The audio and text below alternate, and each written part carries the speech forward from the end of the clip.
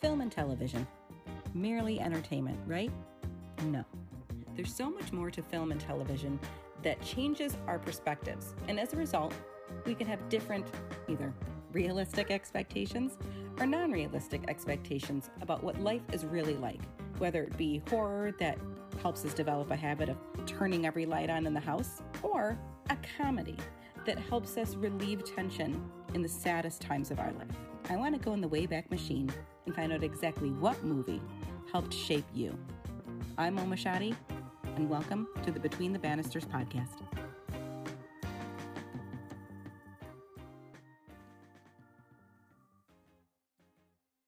Hey folks, Moma Shadi. So like I had said on Twitter, just because of deadlines being what they are, I'm going to be moving Between the Bannisters to only 2 times a month. I know, you can't live without me. You need me 4 times a month. But listen, we'll get back there when Mama doesn't have so many deadlines. But today, I'm really, really happy that we're getting this pod out because I have been wanting to talk to this incredible woman for months and months and years, and just following her progress and her journey. It's been incredible to watch. So a little bit about my guest today, Miss Kay Lynch, is the founder and director of the Salem Horror Fest. She is an independent film producer and the event producer for the George A. Romero Foundation. I have really just been following Kay for a really long time, and I had the chance to absolutely fangirl over her a few weeks ago for the Ghouls Magazine first anniversary panel that we were on together. But I'm very, very excited that you are here today, and I want to know what movie we are discussing today.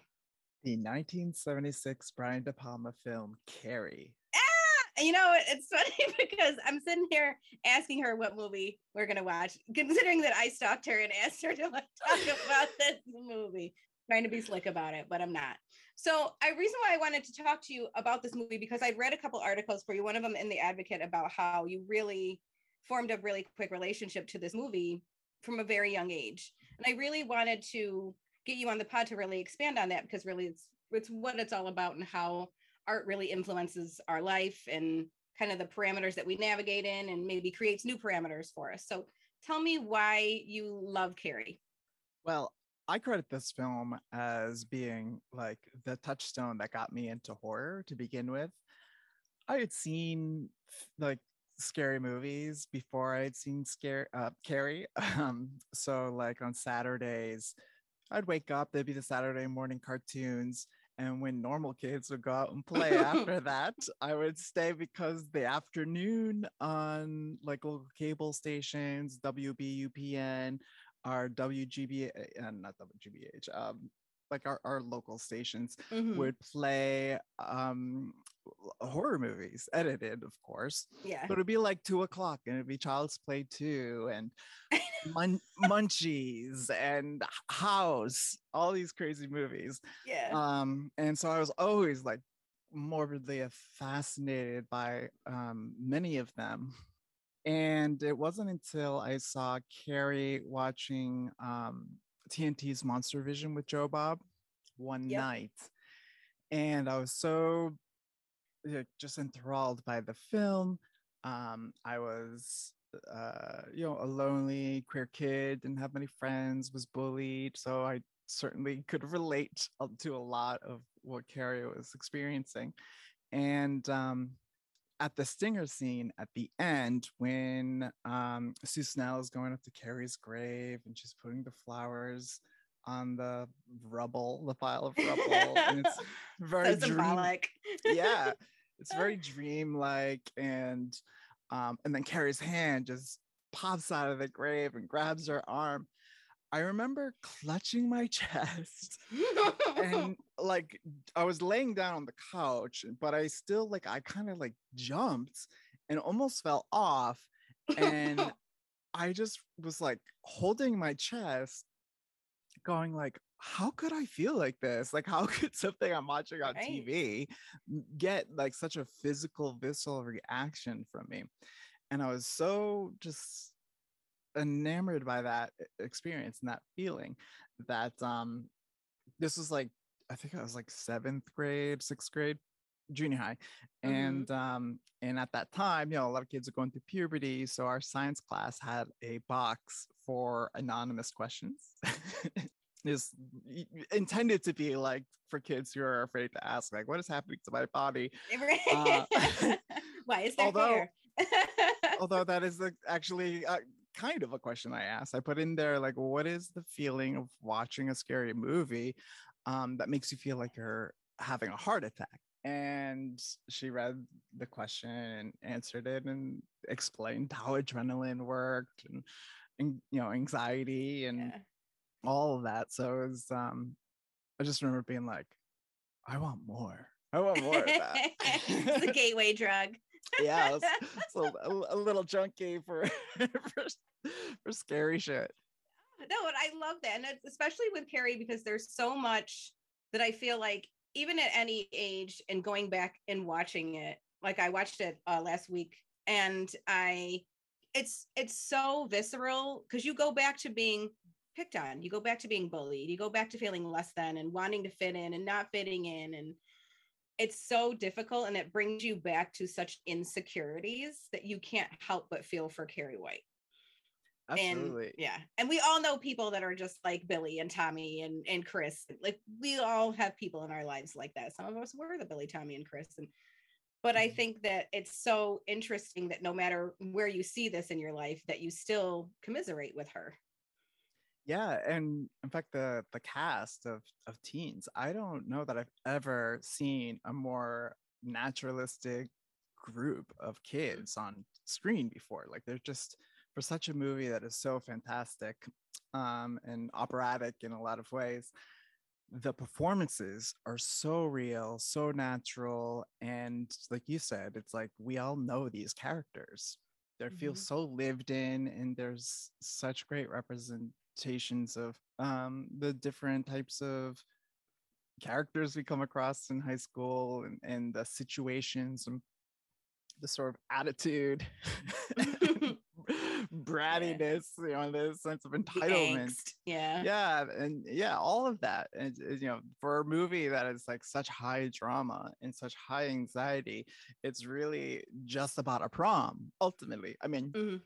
a horrible thing happens at it, but even Yeah. before anyone knows that's going to happen, there's still so much pent up, like just energy projected upon the prom Mhm. experience. For them, this is the biggest thing that has ever happened to them or will have ever happened to them. So, of Mhm. course, it feels like anything happening in high school is the end of the Yeah. world. Everything's a big deal. Yeah. And I think especially with, the high school experience is, prom is always looked at as, it's your big hurrah before you have to go out and be an adult. And everybody places so much power within it. And there's so much comparison while that's going on. Who's going to ask who and who's your date? No, you're going alone. That's really sad. And I've been in that boat before. I went stag and I was fine with it. To your point with that, is like the teens. How do you feel Carrie was represented as someone who, was a little, didn't have a lot of friends, was a little bit of an outcast? And how did you relate to her at any point? Well, so yeah, so I was very shy. For most of my childhood, not all. No way. um, and a lot of it was because of insecurities that Mhm. I was experiencing. I was a heavier kid. I had some gender sexuality confusing things happening inside of my little brain, trying to figure things out, or just Mhm. trying to actively suppress. And so a lot of that just made me very nervous around other people, Mhm. and in fear that I was going to be found out, or that people weren't going to like me. And I eventually found other kids who had the same feelings. They were like Yes. the lunch table of outcasts. So I ended up getting to a place where I was able to find my people and who had a shared experience. And um but even with them, there was things that I was hiding within me. And so watching this film, it was like really the first time that I felt like I had seen a character that I could identify with. I was living her experience to a degree. My parents weren't as strict Mhm. as Carrie's mom when it when it came to religion, Yeah. but I was raised Catholic, and it was um going to church was a big source of drama and tension between me and my parents. I just was from a very early age knew what I believed, and it Right. And I'm good. and it wasn't that. Yeah. And so I always resisted. I resisted. I resisted. I hated going to church, and you don't really have much of a choice when you're a kid. But when it came to, I think it's when you turn 16, there's like confirmation. Is this? Yeah. It's like there's communion when you're in second grade, and 16, you get confirmed in the Catholic faith, which is essentially a ceremony declaring your commitment to Catholicism moving Yeah. forward into Right. adulthood. Right. So Which I is was a like, lot all to right, ask for a kid. Number it's one. huge. Yeah. A little So I was bit. like, all right, this is my chance. I don't believe in this. So why would I commit to, why would I have to go through this? Correct. And so I said, I don't want to go to, no, I don't want to go to church anymore. I don't want to CCD anymore. And my parents would be like, you can stop going to church once you're confirmed. And I'm like, what? That makes no sense. Yes. It's like, do you understand what the whole thing is about? Um, so I did, and I stopped going to church. So I did what I had to do. But also, being queer, there's just always been just like the tension between sexuality and religion in general. 100%. And so that, was always present, always hearing homophobic things being talked around me. My best friend was part of a different church, one that was like way more into like youth groups and stuff. Like my Mm-hmm. Catholic was just like you go to church, you go to the church programs, and it was a lot of older people running the show. But he would go to these after school programs with like hip people with guitars singing songs about. Guess it was. And so he'd invite me to these things and be like, oh, there's other people. This isn't like totally weird. But then I'd start picking up on some of their beliefs and some of the things that they had picked up from their families and the church. And so it was just always feeling like everyone around me had a different worldview. Mm-hmm. And so it caused me to silence myself in a lot of situations. And I feel like, Carrie has done that her entire life. No, I love it. I love it. And I think what's interesting, especially when you're talking about the mix of sexuality and Catholicism. My mother was raised very strict Spanish Catholic. And as the mother of a son who is part of the LGBTQ community, like it was always very, which, we kind of picked out early on. And when he came out, it was very, a very part of the conversation when you pass the peas, by the way, I'm bi. And we were just like, okay, great. And my mother was like, oh, so are you going to talk to him about that? What are you going to do now? I was like, oh my gosh, nothing. Like I was just like, is there a step two? Like I was unaware. So it's very interesting. And to talk to him about, having to feel like I can't be authentic with a few people I know. But I can be authentic with like these people to a point. But he was like, it's very interesting to have to be like the kid that everybody wants to hang around because they're kind of secure in themselves and they can be, kind of out there and loquacious and bubbly. And he's like, I felt like I had to keep that up and everyone was kind of fine with me being that, but no one really wanted me to be that around other people. So for him, it was like keeping a lot of things inside. And we had actually watched this together a couple weeks ago, and he had said a lot of the same things where he was like, yeah, I get that. I get why she wouldn't say anything to anybody. Like I get where people were like, I kind of fringe like you, which I thought was an interesting way to put things. Like, yeah, that is and interesting. I feel like we all had that. Like we had people that were like, I like you as long as nobody else sees me liking you. Oh my gosh, yeah. Which I was like, apparently he has coined fringe liking people, which is great, and I'm going to steal it. I've had a lot of fringe friends, or I've been the fringe friend. But I loved it, and it's so hard. Like I said, going back and watching this movie and feeling inadequate, or it bringing you back to a time where you did, or you had to answer to people, or you were kind of in the rat race of getting people to like you, and the dynamic between Carrie and her mother, because Margaret White is a piece of work. Oh yeah, big time. Played very deftly by Piper Laurie, who was just maddeningly good in this. But how did that relationship affect you, being someone that was having some struggles with wanting to commit to Catholicism, and then looking at something like Margaret White's interpretation of what being a good child of Jesus needed to be? My parents did force a lot of the church stuff on me. I never got the feeling that they were true believers. Like, I feel like it was much more about just tradition. It was something they were raised to do, and it's just part of being a good member of society or whatever. Because it never came up in any other situation. It wasn't like, oh, God's watching or this or that. It's just like, no, on Sunday we go to church and you have to do XYZ. But also, when I was in junior high, my father had read my emails and discovered that I had an attraction for men. And I was playing at a friend's house at the time.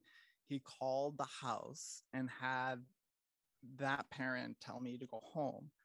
And I went home, and my dad hit me, yelled at me, all this stuff, threatened to kick me out of the house, and forbid me to ever say anything to my mother. So I didn't. I was like 11, 12 years old at the time, and I didn't come out to my mom until I was 20. So that experience was like probably what I could most relate to Carrie when it comes to her and her mother, is just feeling like just being beaten into submission to suppress these aspects. With Carrie, it's wanting to go to prom, or the idea of man or menstruation, all these things that are natural and that everyone experiences. Carrie's mom is trying to beat all of that out of her. Yeah. And so, I suppressed so much to the point that I didn't realize that I was a woman till just the last few years. And because the experience of my dad finding out about my sexuality was so traumatic, that it was like, okay, I can't open these doors. Like, I'm not gonna make myself more vulnerable that way. So, I think that a lot of, like, when it comes to Carrie's telekinesis and her powers, to me, that's just like the cathartic release of all that tension, of what happens when you keep all of that inside you, is that it comes out in violent, explosive ways. It's something that I feel very similar to the movie Cat People, the 1942 film. Whereas, like, I it's my favorite film, and I look at it as a trans film, but not because it is a film about a woman who transforms into this cat monster or this jaguar or whatever. To me, what makes it trans is that holding in all of that, societal bullshit, and suppressing all of that inside, when it comes out violently, or and so her cat self is the embodiment of the rage she feels against society.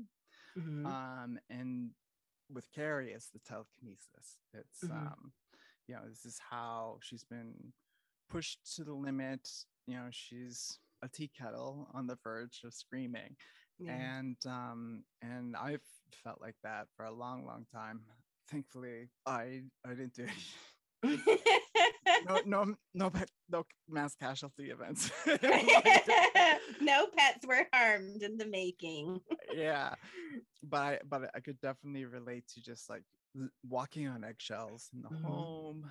And to Carrie's credit, and I definitely had a lot of this in me too, is that she does ultimately rebel against her. She Yeah. gets to the part where she's like, I'm going to the fucking prom, mom. Like, not Peace if out. and I do, and obviously she gets pushed and pushed and pushed, but when it gets to that point of the film, she puts her foot down and she's like, no, Mm-hmm. I'm going. And obviously it has a tragic end, but I do appreciate that about her. Mm-hmm. And so what I try to do with my telekinesis, my superpower that is the result of suppressed rage for so many years, is I try to, I don't know, I try to live in a way that communicates to other people who've had similar experiences that it's okay to like lash out and just like express yourself, not violently, but to Right. like, for me, being queer is about rebelling to society, and there are many ways to do that. And Mm-hmm. so a lot of my activism comes from that place. Yeah. And I try to channel it in more healthy ways.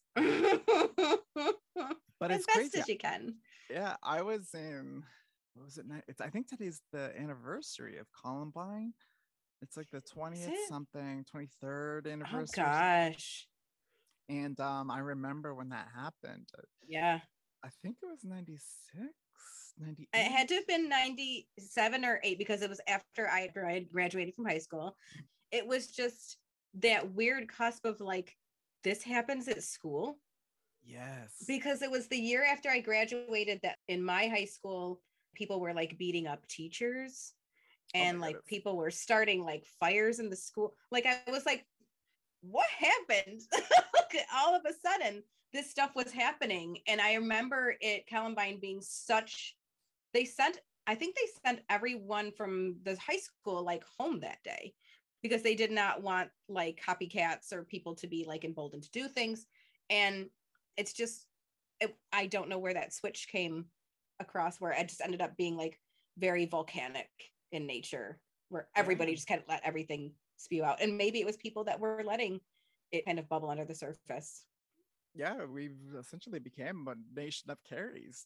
Like, it's just like we're all holding something in, and and some people are closer to the edge than others, and it's really scary to think. But yeah, I don't remember if I remember being home. Mm-hmm. So I don't know if I like, maybe I called out. It just so happened. I called out. Oh, luckily enough. yeah, because I just remember I was actually at a friend's house watching it. We must have like not had to come in because I was at a friend's house watching the news unfold on the TV, and yeah, just being like, what the hell? It was I think it was my senior year of high school. So it was like from that moment forward, it became something that happened very frequently. Yeah, which is terrifying.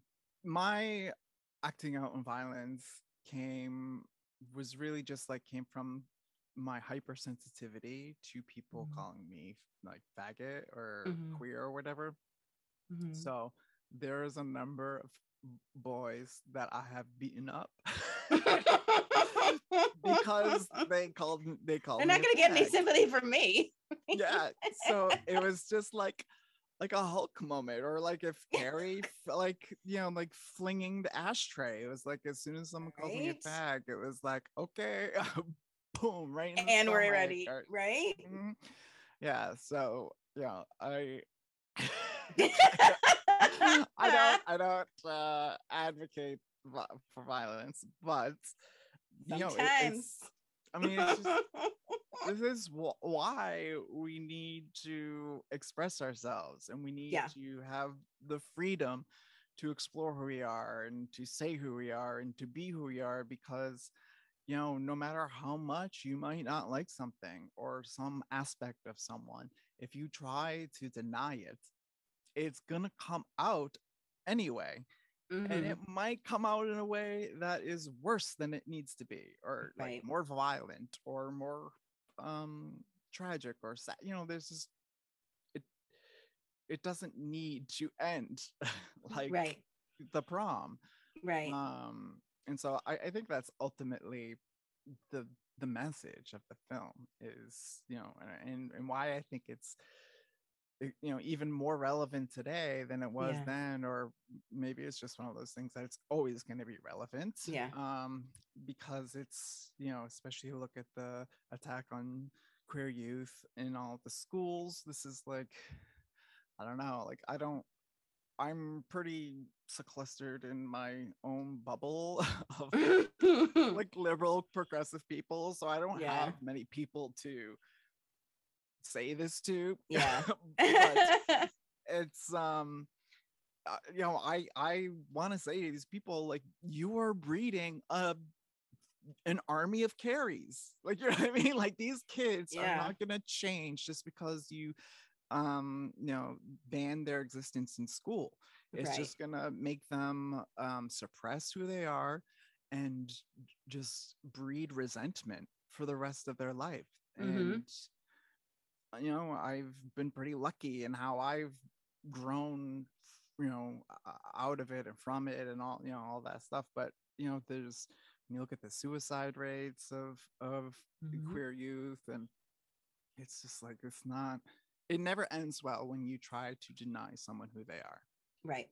100%. Oh, I love that. I love that because it's so, it makes me sad because I wish it wasn't as relevant Oh, as it is absolutely. right now.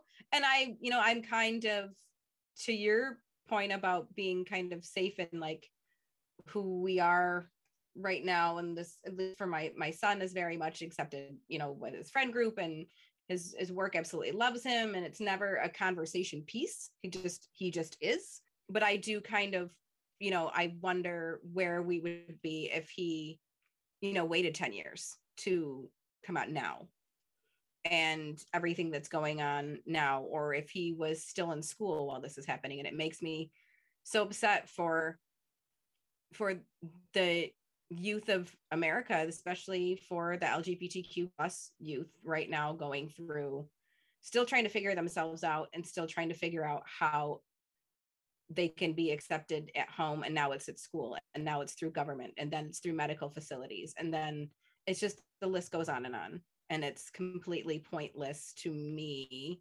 It's hard to feel like we are making progress when something from like what, 76 is still, and written I think in 60s, was Yeah.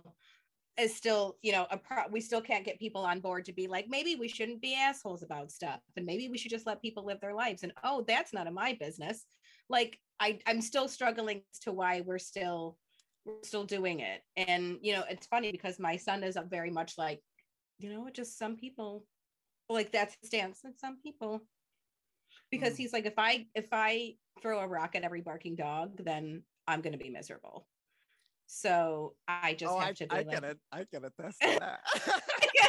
I'm just going to be miserable. Yeah. So I could either be exhausted or I can just kind of live my life. And I think I just let people do that. Just, you know, not everybody has to be like the most popular person or the most interesting person, or just because somebody has this, that, or the other thing should not make them a target for things. And it makes me kind of laugh a little bit because I see, and this is maybe just me being the cantankerous old woman that I feel like I can be sometimes, but there's so many women that I see on my social medias that are just like, my daughter is being bullied and I'm not going to stand for it. And part of me is like, weren't you the worst person in school that beat up and bullied other little girls and called their house and, you know, told them to like unalive themselves and throw juice on them? And like, weren't you this person? And now you're like clutching your pearls because now your daughter's got to go through the same shit you were putting other people through. And it's like, it makes me think, and not that anybody deserves to be bullied. Not kids do not deserve to be bullied, but I feel like you clearly haven't shown that you are paying penance for anything or feel bad or anything. And it just makes me kind of be like, you clearly haven't taken stock of the way you used to behave. And you're not understanding how kids are still behaving like you. Yeah. Like, you might want to do something about that, ma'am. But I feel like if we're talking about this film, and especially like trying to fit in the horrific things that they put Carrie through, especially Chris, because I can't stand her. And I'm so happy. I've never wanted anybody to be smacked so hard in a horror movie as Betty Buckley slapped her. It is my favorite slap around the world. I love it so much. And first of all, that shit would not fly today by any means. Oh, but, right. but it was well deserved. But I feel like with that, do you think that even though we're going through this type of, I mean, for lack of a better term, it's a social turmoil against kids that are literally trying to live their lives. Do you see it moving towards a more positive direction, the more confidence that we can give in our support to the LGBTQ children and teens that are coming through now?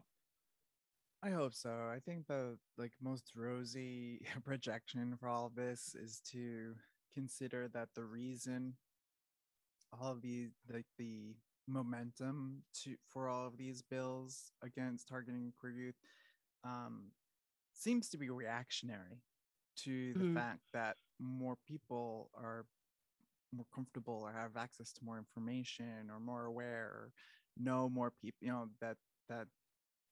that sort of increased freedom kind of triggered their right, and that is why they're freaking out and doubling down, is because that progress is happening. So in a way it's like, well, I guess it's like a sign that some good is happening, but how bad is this backlash going to be?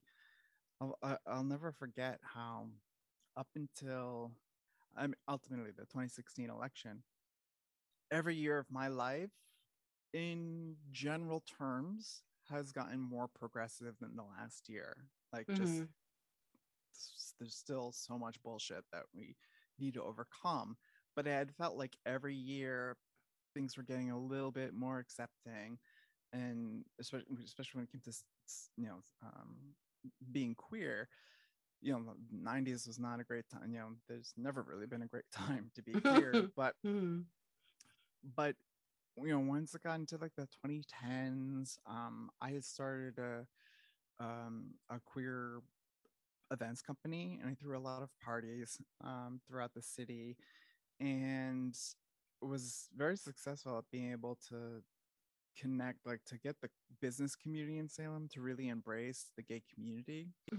And it showed everyone who lived in the area that there was more of us than we thought. And because we're like 40 minutes north of Boston, so everyone just assumes that most of the gay people are in Boston, but no, we're all everywhere. So it was really cool to get everyone together.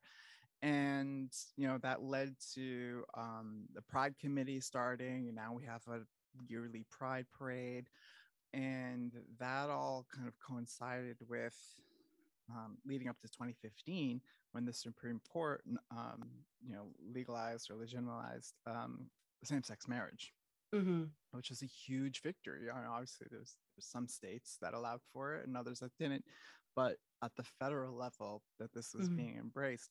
And so it felt like a huge victory, and it was, but it kind of, up until that point, or up until shortly after, it felt like, well, progress may be slow, but it's going in the right direction. And then my election happened, and it's like, oh, things really can get worse and go backwards. Like, it's not always gonna move forward. So that was a really hard lesson to learn. So I hope that that this, like I said, this backlash is indicative of progress. But where are we at now?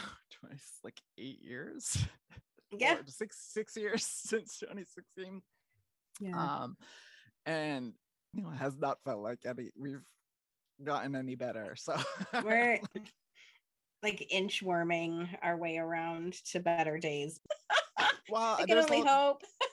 Because of the social media and people being more vocal about their experience, people are more aware of different people's perspective and life experience. And I'm turning 40 next year, and I'm just now like fully coming to terms with who I am. Mm-hmm. And to a great degree, I kind of it feels, I get a little sad sometimes when I think about how I lost all this time. Mm-hmm. Like I feel amazing now. It feels so good to be who I am. And it's like, wow, I wish I could have had this when I was a kid. Sure.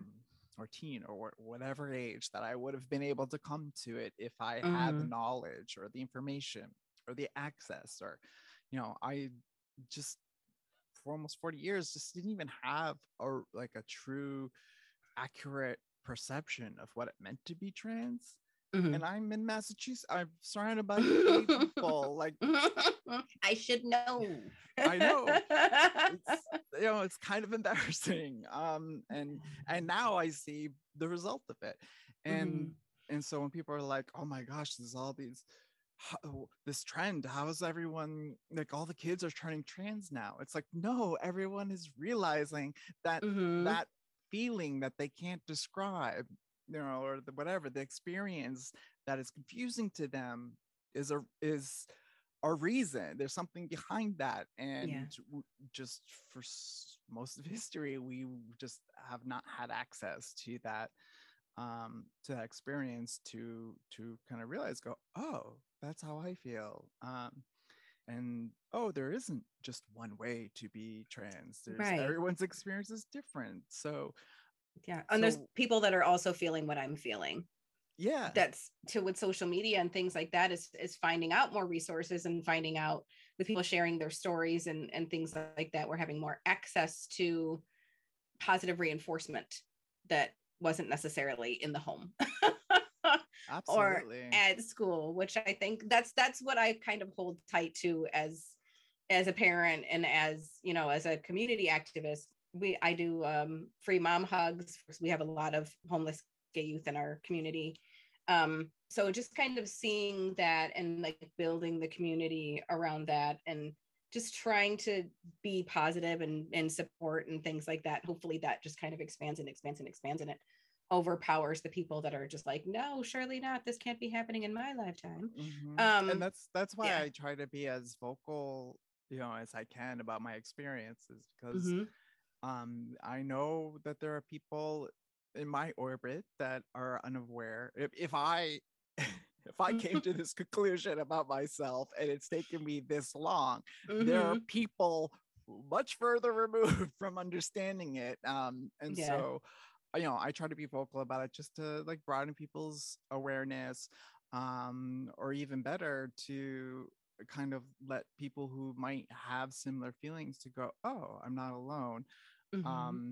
And so while I can't go back in time and reclaim the years that I lost, I want to shave off as much time on anyone else's Mm-hmm. experience or path, um, to just shorten the window of time it takes for other people to discover who they are.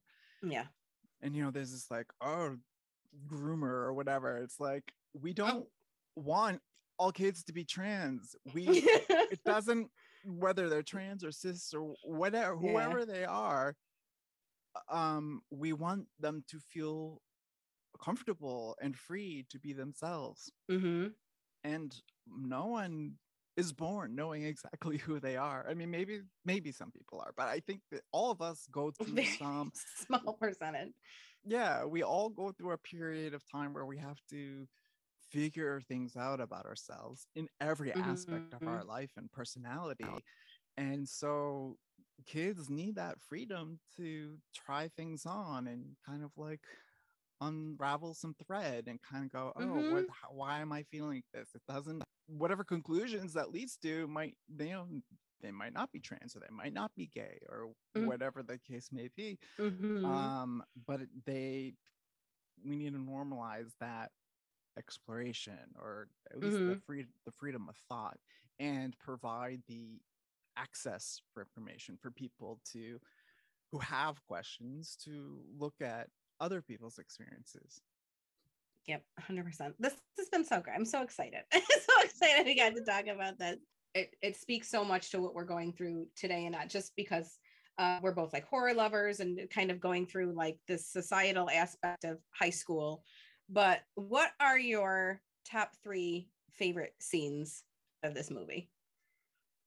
Okay, let's see. It's always a hard one. I know, especially for this film, because honestly, like, this film is a goddamn masterpiece. Yeah, like, Brian De Palma does not play.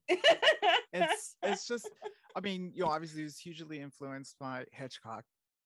He was notoriously prepared and like had a vision, and when it came to shooting, the film was already made. Like, it already exists in their head, so it's really about just getting because all the storyboards were complete. And this film, you can tell it was storyboarded because every frame is a beautiful image.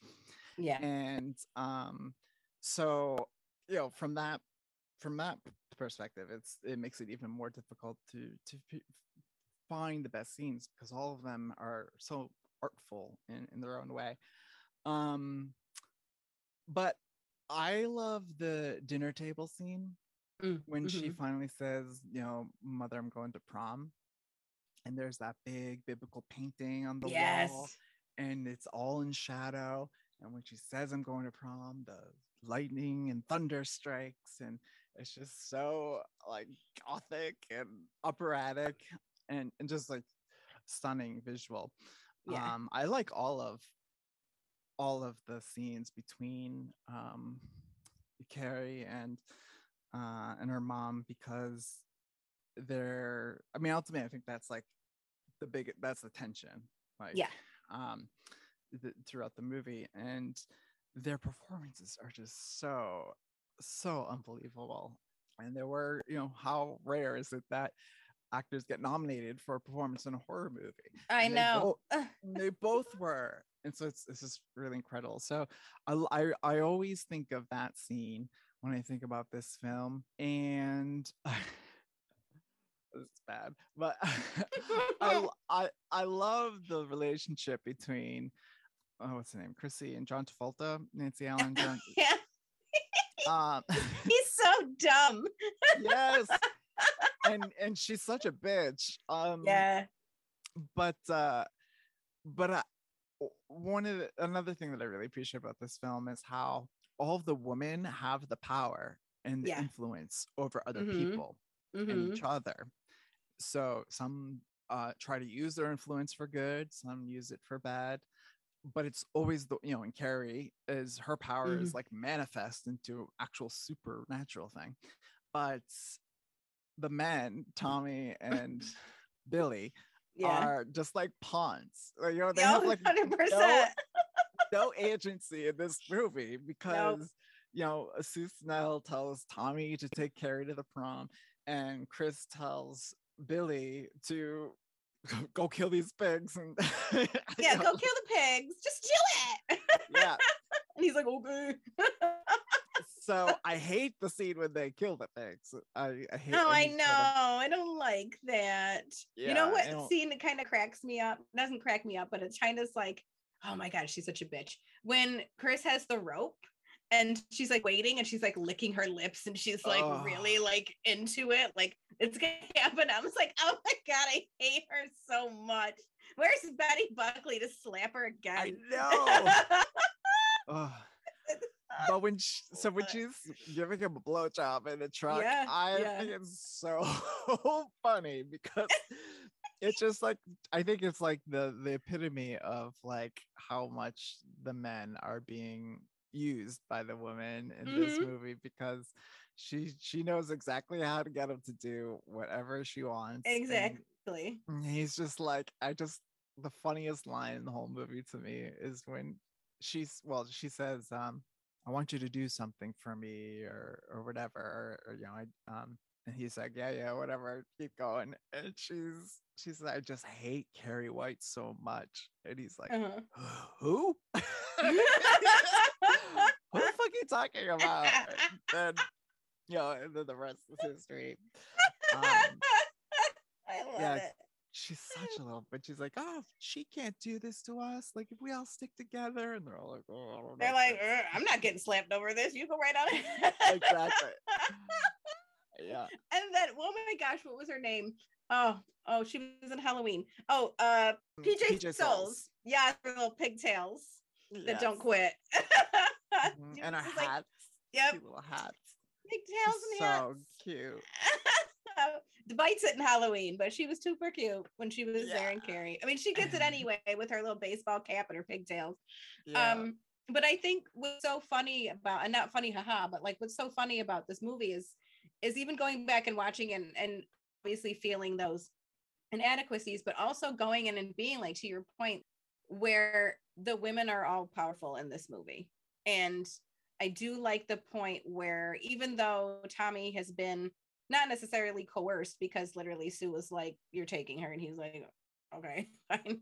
Didn't really have much fight in him. He starts to feel for her a little bit and starts to feel really guilty about the fact that, well, she's a pretty decent person. Like, you just get to know her.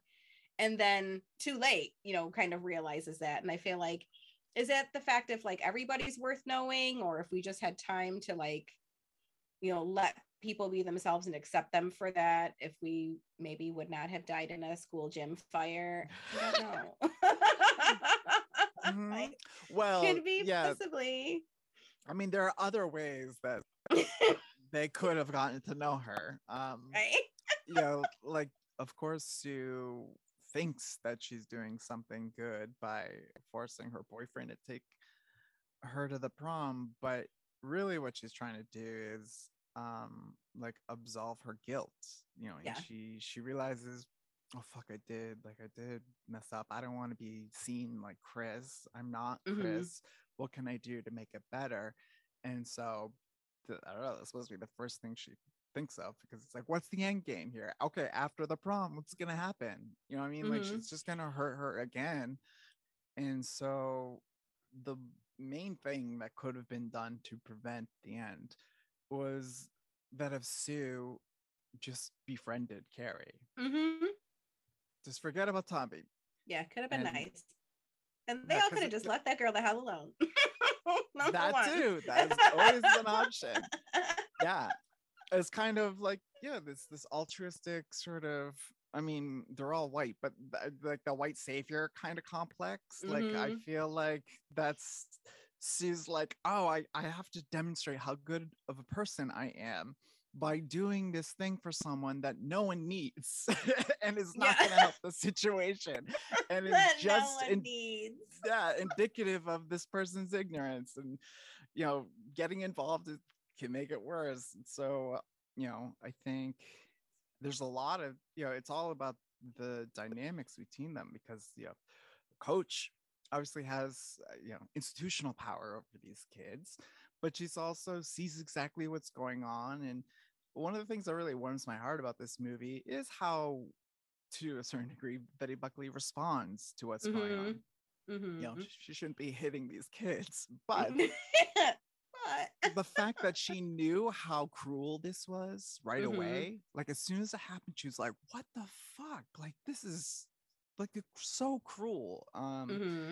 It seemed like she understood the gravity of that sort of abuse and that bullying that was happening to Carrie. And she's the closest thing that Carrie ever has to a mother, like a loving mother, because she's, she makes, assures Carrie that it's okay, what she's feeling is natural, that she is beautiful, that she, all these things, there's like encouragement, and really tries to get her to just feel secure. And then when Tommy invites her to the prom, right away she's like, what the fuck? She's like, you better not like, you better not be fucking with her, Tommy, because I will kill you. Exactly. She's very supportive when Carrie tells her that time, and she's like, oh, that's sweet, what do you think? And then right after, she's like, you better not be fucking around. So she's my favorite character in the film. I think is because I mean, she is the only one that validates Carrie throughout the entire movie. And genuinely, like, in a way that was, I think she understood what was happening. I think she said helpful things, and and ultimately the end still happened. Right. Because Sue It's couldn't so mind her own beeswax, but that's yeah. fine. As many times as I've seen this film, it's just so well done that like every time I think maybe this time will end differently. Maybe Like, Carrie will be like, no, actually, I don't want to go with you, Tommy, but thanks. yeah, but it's so tragic. Like It is. every there's not a ton of tender moments leading up to the Mm-mm. or at all in the film, but like when they do happen, you're like, oh, you little dummy. Right. Right. These You stupid, big stupid boob. kids. Like, oh god. Yeah. This is But so one part sad. that kills me at the end when she's come home from the prom and she's walking and she comes into the house and she's got Piper Laurie like pegged with the knives, and then Margaret's dying or she's dead, and she just kind of grabs her. She grabs onto her mother, and that always like I'm always like, oh my god. Like every time I watch it, and you're just like, as horrific as she was to Carrie, she still loved her mother. Mm-hmm. And that is just so heartbreaking because you see that happen all the time, like even to like kids that have strained relationships with their parents, at any rate for any reason, whether choice or circumstance, that is still kind of in the back of your head, like, I just wish I had your validation or your care or your love or something. And no, we don't speak, or no, we don't get on, and I obviously would be sad if something happened to you, but at the end of the day, that's it's just that moment between her and, because she can't do anything, she's really helpless about it all at that point, and I think it really hits her as the house just kind of collapses in on it. Spoilers. And like as much of a monster that Mrs. White is, she's who she is to a great degree because she was raped. Like her experience, she was traumatized and she has PTSD. And a lot of what she's projecting on Carrie is, in a way, her trying to go back in time and prevent that from happening to herself. Right. So it just adds to that tragic nature where even though she's terrible, she thinks that she's protecting her. Yeah. And so like this whole movie is built on, well, quote, good intentions. Everyone thinks that they're doing the right thing for the right reasons. And that doesn't always work out. So the third, it's more of like a in between scene, because it's in between. I mean, obviously the prom is just like an incredible piece of filmmaking, like just is so evocative and visual and visceral, and it's just iconic for many reasons. But when she's walking back to the house, and there's that overlay of like her and like the red and blue gels, it just goes into this other realm for me. Like that's where ultimately that's like the dream place that Sue Snell ends up. Everything else is like, as much as there's these moments of supernatural abilities throughout the film, it's still very much grounded in reality. But that part, I think, is just like her ascending. You know what I mean? She's just like just done this horrible thing, and her mind's just, I don't know, she must be wiped, or she's just disassociated on autopilot. But the visual there is just so beautiful and tragic. But it's like the amount of like face work that Carrie does in this film. Oh my god, her acts with just her eyeballs. Yeah, she's so expressive. Yeah, and she's so young. You're like, how so young to be this good. It's just really really incredible. So yeah, those are some of the moments that stand out to me. But truly, the entire film is like A plus, except for the part when they're trying on tuxedos and there's the little fast forward blip. Oh, that's the only part I don't like. I'm gonna peek at it. When the boys are talking to each other and they're teasing each other or whatever, and like that seems cute. It's good to have this levity right before the tragedy. But there's this weird moment where they're all talking and then they just everything speeds up, like the video speeds up or the film speeds up, and even the audio, it's like kind of does this like chipmunk thing for like 2 lines. They're all standing there, and it's just like their conversation just blips like a few seconds. Wow, why And have I never realized oh gosh, that? it drives me crazy. And I see people defending him. They're like, well, we get this moment of levity. I'm like, the whole scene is a moment of levity. They're teasing each other. Like, we get it. That's where it's such a specific choice in a movie that is built on specific choices. Like where the camera is at every second is purposeful. Yeah. And was storyboarded to its life. So for that moment, I'm just like, what? I honestly cannot figure that out. Going to talk about that choice. Yeah. That's amazing. This has been so good. And I'm so glad that I was so funny because I was like, I have to reach out to you and ask you to talk about this movie, because it's like just kind of like following your journey with like Salem, and then you're just following your journey of your truth has just been incredibly inspiring to me. So I always had to be like, I know I was fangirling over her a couple weeks ago. We did the ghouls panel. And I just really wanted to just get your take on it, because there is so much more to this movie than just people were mean to this girl and this what happened. Absolutely happy that we got to talk about it together today. So this is great. So yeah, it's been fun. So I just saw the news that that Salem Horror Fest is going to take place next year. So tell the kids where they can find you and your work and everything that you're working on. Well, I'm the only social media I use is Twitter. Because it's such a sane and normal place to be.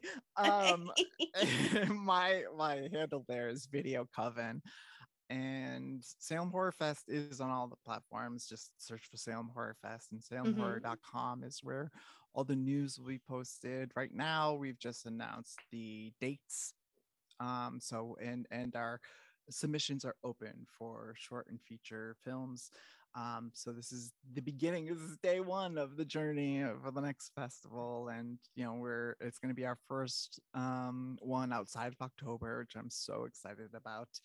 And it was really nice to share this day with you. This has been great. So folks, like, check those out. Get on board. I know they have a lot of filmmakers and a lot of friends in the industry that are making short films, that are working on feature films. Definitely think about submitting into the next year, because things are hopefully getting back to some sort of normalcy, so we can continue having in-person film fests or even hybrid film fests. So get on it. Thank you so much for being here. My pleasure. I'm just really excited to have talked about this movie. So again, the wonderful Kay Lynch, check her out where I was going to say wherever you use social media, and that sounded so dumb, but it's just Twitter. Video Coven. But folks, we will see you next week.